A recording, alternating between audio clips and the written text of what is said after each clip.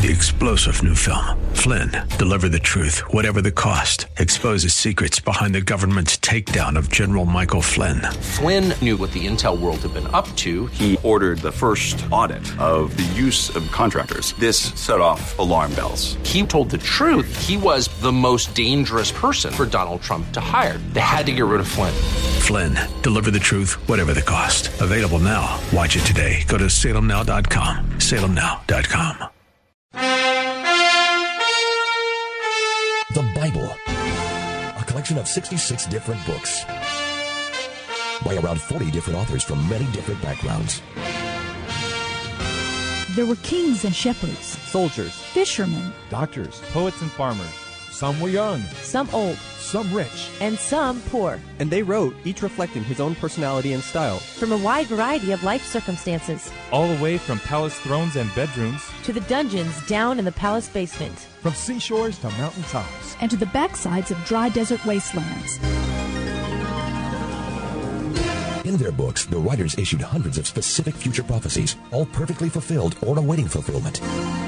And they discuss every aspect of human life, hundreds of complicated and controversial topics. And yet, there is a unity and consistency of message in the Bible, from start to finish, that is nothing short of miraculous. Throughout history and today, millions of people around the globe call this book the Holy Bible, the very Word of God. It claims to be a self-revelation of the Supreme Being, the Creator Himself, stepping out of eternity into time and space to tell us and show us what He is like, and to let us know His plan for our lives, here on earth and in the hereafter. The Bible Live with Sophie Dollar is your chance to actually hear, discuss, and decide for yourself about this book, the Bible. Stay tuned, and at the very least, you'll hear the beauty, wisdom, romance, adventure, and intrigue of the world's greatest literature, the best-selling, most translated book of all history. But more importantly, God Himself just might speak to your heart and change your life forever. Now, here's the host of the Bible Live, Sophie Dollar. Yes, here we are, thanking you for being along with us tonight for this very special edition of the Bible Live broadcast.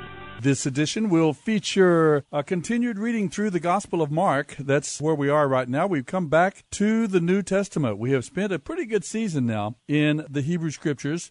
Through the year, we move straight through the Old and New Testaments of the Bible.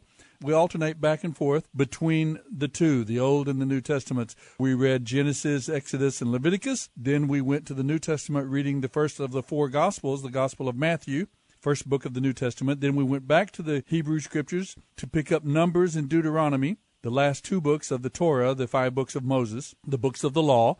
And now we're going back to the New Testament, picking up at the Gospel of Mark, the second book of the New Testament, the second of the four Gospels. So that's the way we do. We go from Mark, and we'll go back now and pick up Joshua, Judges, and Ruth, that period of history when the invasion of Canaan by the people of Israel as they returned from the 400 years of bondage in Egypt.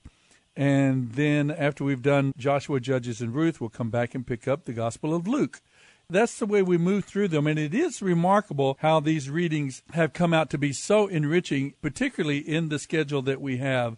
I consider it personally a God thing. There was nothing scientific about it. It came out of my own years of reading through the Scriptures and working with the Scriptures.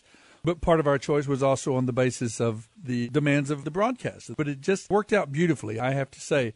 We pick up very quickly the continuity in the Scriptures. They are not one God of the Old Testament and one God of the New. Both are full of grace.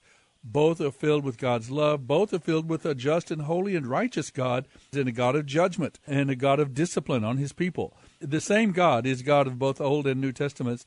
And we see the same plan of redemption, the same means by which God brings people into relationship with Him, the means by which God makes people right with Himself. We'll continue on that theme as we introduce the Gospel of Mark. Right now, though, let's go to our Wisdom and Worship segment, a beautiful Psalm 148, which has a particular application for tonight's reading when you see Jesus calming the storm on the Sea of Galilee. See what Psalm 148 tonight says about God's power over nature.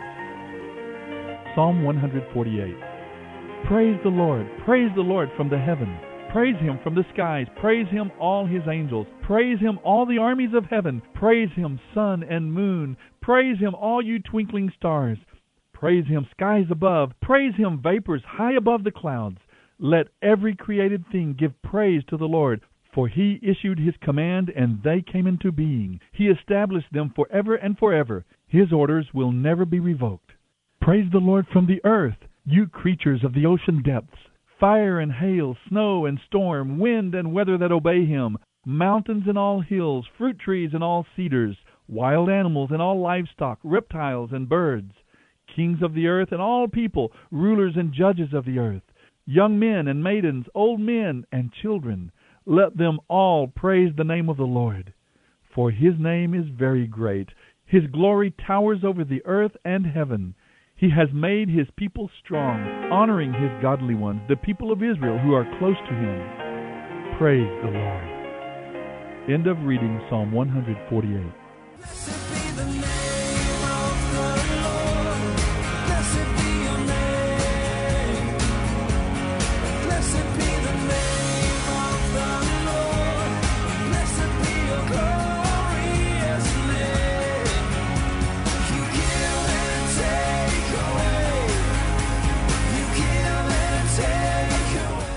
You're listening to The Bible Live with Soapy Dollar.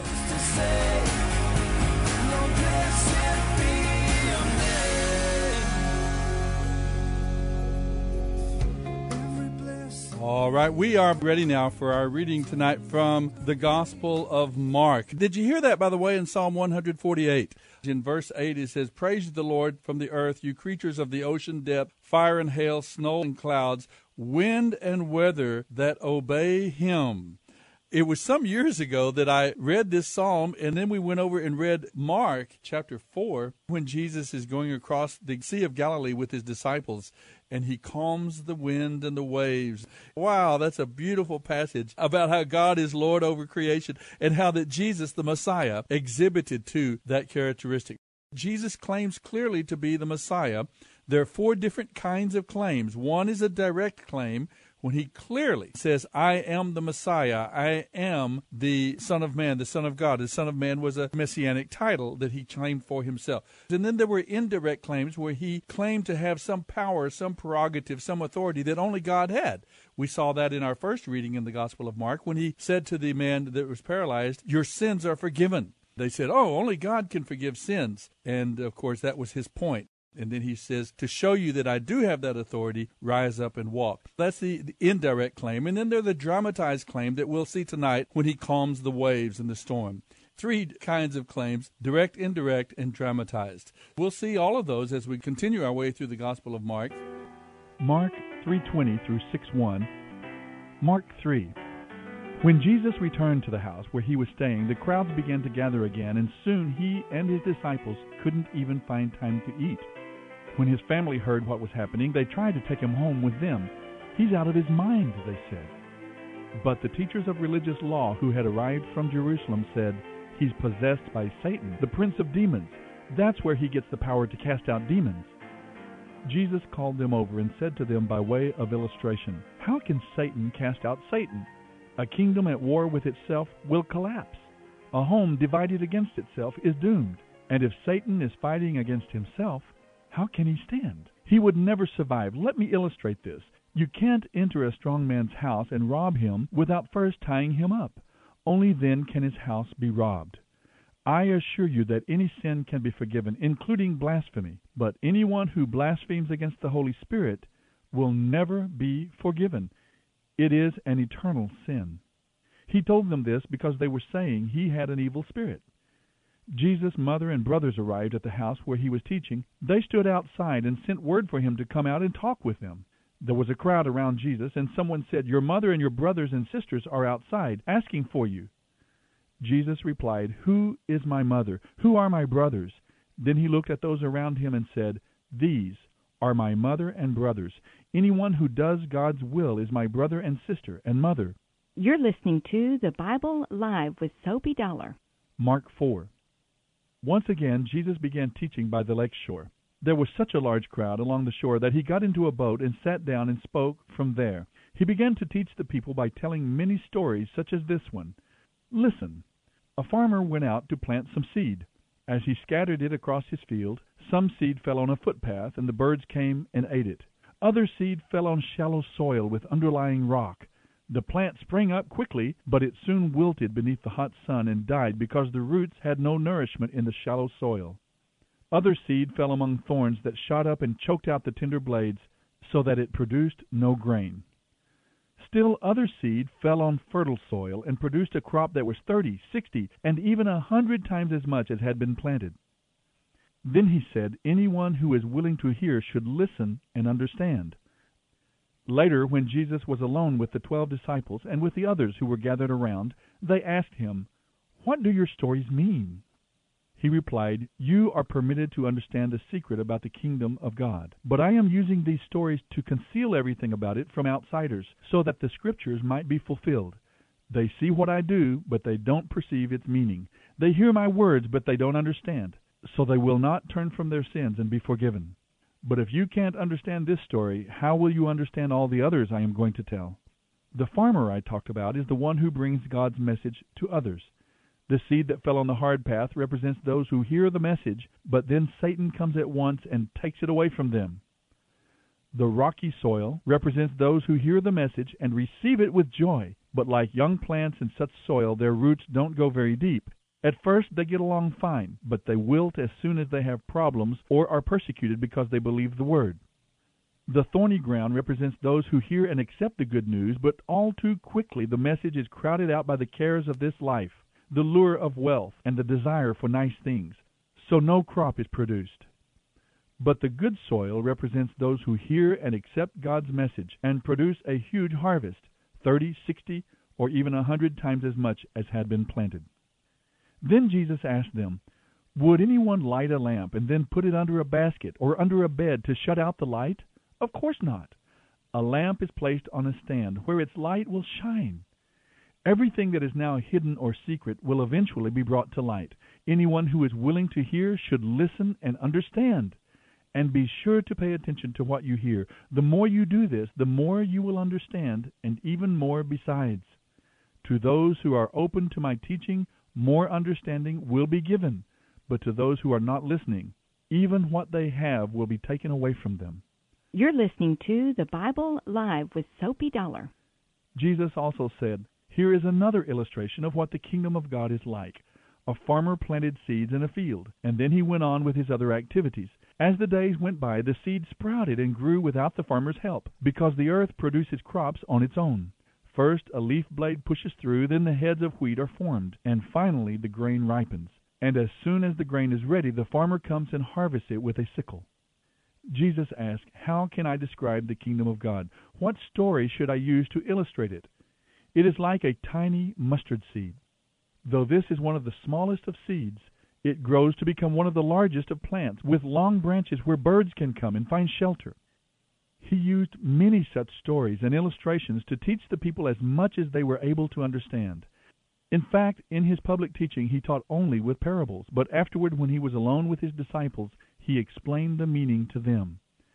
As evening came, Jesus said to his disciples, "Let's cross to the other side of the lake." He was already in the boat, so they started out, leaving the crowds behind, although other boats followed.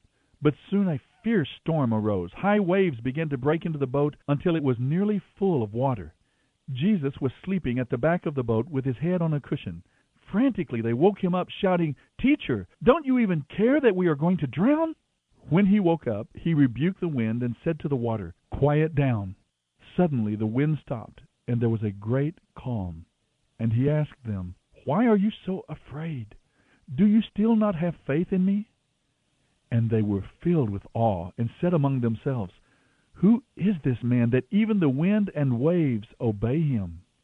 Mark 5. So they arrived at the other side of the lake, in the land of the Gerasenes. Just as Jesus was climbing from the boat, a man possessed by an evil spirit ran out from a cemetery to meet him. This man lived among the tombs and could not be restrained, even with a chain. Whenever he was put into chains and shackles, as he often was, he snapped the chains from his wrists and smashed the shackles. No one was strong enough to control him. All day long and throughout the night, he would wander among the tombs and in the hills, screaming and hitting himself with stones. When Jesus was still some distance away, the man saw him. He ran to meet Jesus and fell down before him. He gave a terrible scream, shrieking, "Why are you bothering me, Jesus, Son of the Most High God? For God's sake, don't torture me!" For Jesus had already said to the spirit, "Come out of the man, you evil spirit." Then Jesus asked, "What is your name?" And the spirit replied, "Legion, because there are many of us here inside this man." Then the spirits begged him again and again not to send them to some distant place. There happened to be a large herd of pigs feeding on the hillside nearby. "Send us into those pigs," the evil spirits begged. Jesus gave them permission. So the evil spirits came out of the man and entered the pigs, and the entire herd of 2,000 pigs plunged down the steep hillside into the lake, where they drowned. The herdsmen fled to the nearby city and the surrounding countryside, spreading the news as they ran. Everyone rushed out to see for themselves. A crowd soon gathered around Jesus, but they were frightened when they saw the man who had been demon-possessed, for he was sitting there, fully clothed and perfectly sane. Those who had seen what happened to the man and to the pigs told everyone about it, and the crowd began pleading with Jesus to go away and leave them alone. When Jesus got back into the boat, the man who had been demon-possessed begged to go too. But Jesus said, "No, go home to your friends and tell them what wonderful things the Lord has done for you and how merciful he has been." So the man started off to visit the 10 towns of that region and began to tell everyone about the great things Jesus had done for him. And everyone was amazed at what he told them. You're listening to The Bible Live with Soapy Dollar. When Jesus went back across to the other side of the lake, a large crowd gathered around him on the shore. A leader of the local synagogue, whose name was Jairus, came and fell down before him, pleading with him to heal his little daughter. "She is about to die," he said in desperation. "Please come and place your hands on her. Heal her so she can live." Jesus went with him, and the crowd thronged behind. And there was a woman in the crowd who had had a hemorrhage for 12 years. She had suffered a great deal from many doctors through the years, and had spent everything she had to pay them, but she had gotten no better. In fact, she was worse. She had heard about Jesus, so she came up behind him through the crowd and touched the fringe of his robe, for she thought to herself, "If I can just touch his clothing, I will be healed." Immediately the bleeding stopped, and she could feel that she had been healed. Jesus realized at once that healing power had gone out from him, so he turned around in the crowd and asked, "Who touched my clothes?" His disciples said to him, "All this crowd is pressing around you. How can you ask, 'Who touched me?'" But he kept on looking around to see who had done it. Then the frightened woman, trembling at the realization of what had happened to her, came and fell at his feet and told him what she had done. And he said to her, "Daughter, your faith has made you well. Go in peace. You have been healed." While he was still speaking to her, messengers arrived from Jairus' home with the message, "Your daughter is dead. There's no use troubling the teacher now." But Jesus ignored their comments and said to Jairus, "Don't be afraid. Just trust me." Then Jesus stopped the crowd and wouldn't let anyone go with him except Peter and James and John. When they came to the home of the synagogue leader, Jesus saw the commotion and the weeping and wailing. He went inside and spoke to the people. "Why all this weeping and commotion?" he asked. "The child isn't dead. She is only asleep." The crowd laughed at him, but he told them all to go outside. Then he took the girl's father and mother and his 3 disciples into the room where the girl was lying. Holding her hand, he said to her, "Get up, little girl." And the girl, who was 12 years old, immediately stood up and walked around. Her parents were absolutely overwhelmed. Jesus commanded them not to tell anyone what had happened, and he told them to give her something to eat. Mark 6. Jesus left that part of the country and returned with his disciples to Nazareth, his hometown. End of reading Mark 3:20 through 6:1.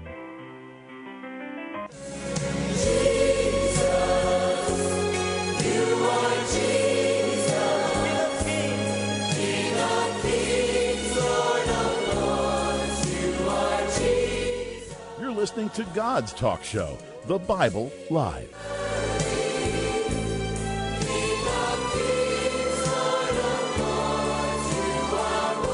You are worthy indeed. The number one reason to praise God, He is true and He is worthy. There are a lot of other reasons because of all the benefits it gives to us and the witness and influence it has for other people. But first and foremost is because He is true and worthy of our praise. Mark moves so quickly now from event to event, from person to person. These many people whose lives Jesus touched. I saw a list one time of the people who came in contact with Jesus during this 3.5 years of ministry. There are a wide variety of people, up and outers, down and outers, young and old, men and women. There's a despised tax collector, an insane hermit, the Roman governor himself, this young boy that has the loaves and the fishes that Jesus uses to feed these crowds that followed him.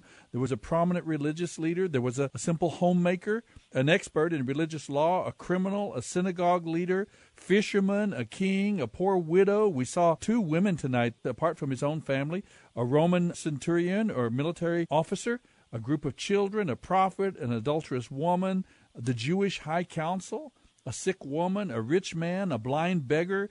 On and on we could go. These men and women who came into touch with the man from Galilee, the Messiah, fulfilling all of those prophecies of the Hebrew Scriptures, living a perfect life of faith and obedience to the Father, fulfilling in every way the righteous demands of the law, and then He who knew no sin became sin for us in order to offer us hope and deliverance, not only forgiveness of sin, but the power to overcome, the power to be transformed so that we want what is right. We desire what is right and good. Not just that we keep some rules, but that He writes His laws in our heart so that we live them from the inside out. What a great, wonderful, redemptive plan God has for us. Through regeneration, delivered from the penalty of sin, and then through sanctification, we're delivered from the power of sin.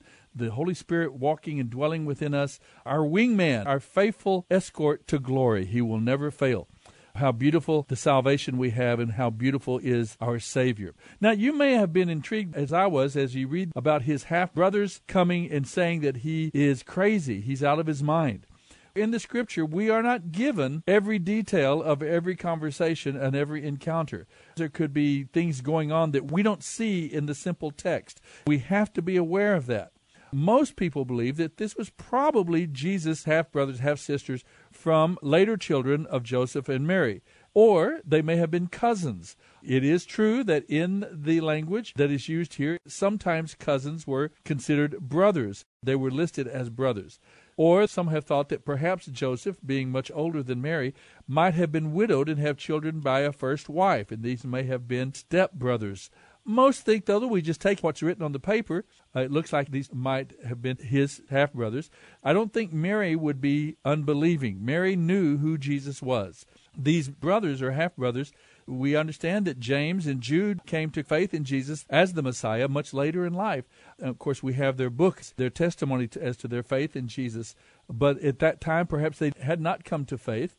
Or perhaps they were saying He's out of His mind in order to protect Jesus. Maybe they were trying to protect Him from the attack of the religious leaders or the Roman officials by saying, oh, no, don't arrest Him. He's not right in his head. Without knowing what might have been going on in the background, it's a very interesting situation. We can just take it like that.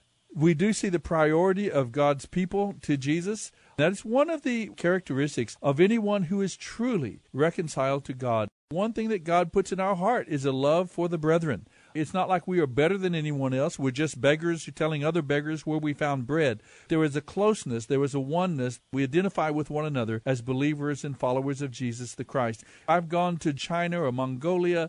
I don't speak the language at all. When we discover that someone is a follower of Jesus, beyond language and everything, and culture even, there is this oneness that comes to the surface. Well, in chapter 4, we see the parable of the 4 soils, and we're tempted to look at these soils as a matter of evangelism. In other words, how open are people to coming into the relationship with God? And that's one way that we could definitely apply that passage. But this also has an application to our lives as God's people. Which one of these soils represents your heart attitude toward God? Is your heart hard like the footpath? Are you teachable? Is God able to speak to your heart and give you a mid-course correction in your life? Or are you hard and resistant to God's word in God's directions? That would be the footpath. The shallow soil Do your roots go down deeply into Christ? Are you growing in the Lord, learning more and more about Him and His ways through God's Word and through the Spirit of God teaching you? Or do you continue to be shallow, feeding on milk and not solid food of the Word? Are you willing to do the work and spend the time in the Scriptures and the time in prayer, communing with God and with God's people at church, learning with others? Then there's the weeds. Are you so wrapped up in the affairs of the world? Are you compromised by your commitments to your work? Maybe you're doing a kind of work that you shouldn't be doing. Maybe you're involved in a kind of work that is not honoring to God. Maybe you're involved in a lifestyle that is not honoring to God. You know you're disobeying the clear principles and instructions that God would give us. And any word that God would give to you would be choked out by that commitment. And finally, there is that fertile soil that is open, that is teachable, that's pliable. We can learn and grow and will produce fruit. Not only the fruit of a transformed character, but also the fruit of helping to influence and point others toward the Savior as well. The parable of the 4 soils can apply to all of us. Which soil represents your heart? Jesus touches so many different people. He reaches out and touches them and transforms so many of their lives. He still does today. He never turns a person away himself. But there are those who reject His message. We see that in this message about the Holy Spirit. He says those who blaspheme the Holy Spirit, it's the unforgivable sin. The Holy Spirit is the agent of the new birth, we see in John chapter 3. It is He, the Holy Spirit, who draws us to Christ, draws us to Messiah, and shows us the truth. But when we reject that message, when we reject the gospel, we reject Jesus as Lord and Savior that the Holy Spirit is bringing to us, we reject the only means of salvation. So you can't be saved if you reject the means of salvation. See you next time, folks, here on The Bible Live. The Bible Live with Soapy Dollar. Soapy reads from the New Living Translation by Tyndale House Publishers. The Bible Live is dedicated to helping promote spiritual revival across America, and your financial support is needed. Please mail your tax-deductible gift to The Bible Live, Post Office Box 18888. That's The Bible Live, P.O. Box 18888, San Antonio, Texas 78218. You may also make credit card donations at the ministry website, thebiblelive.com.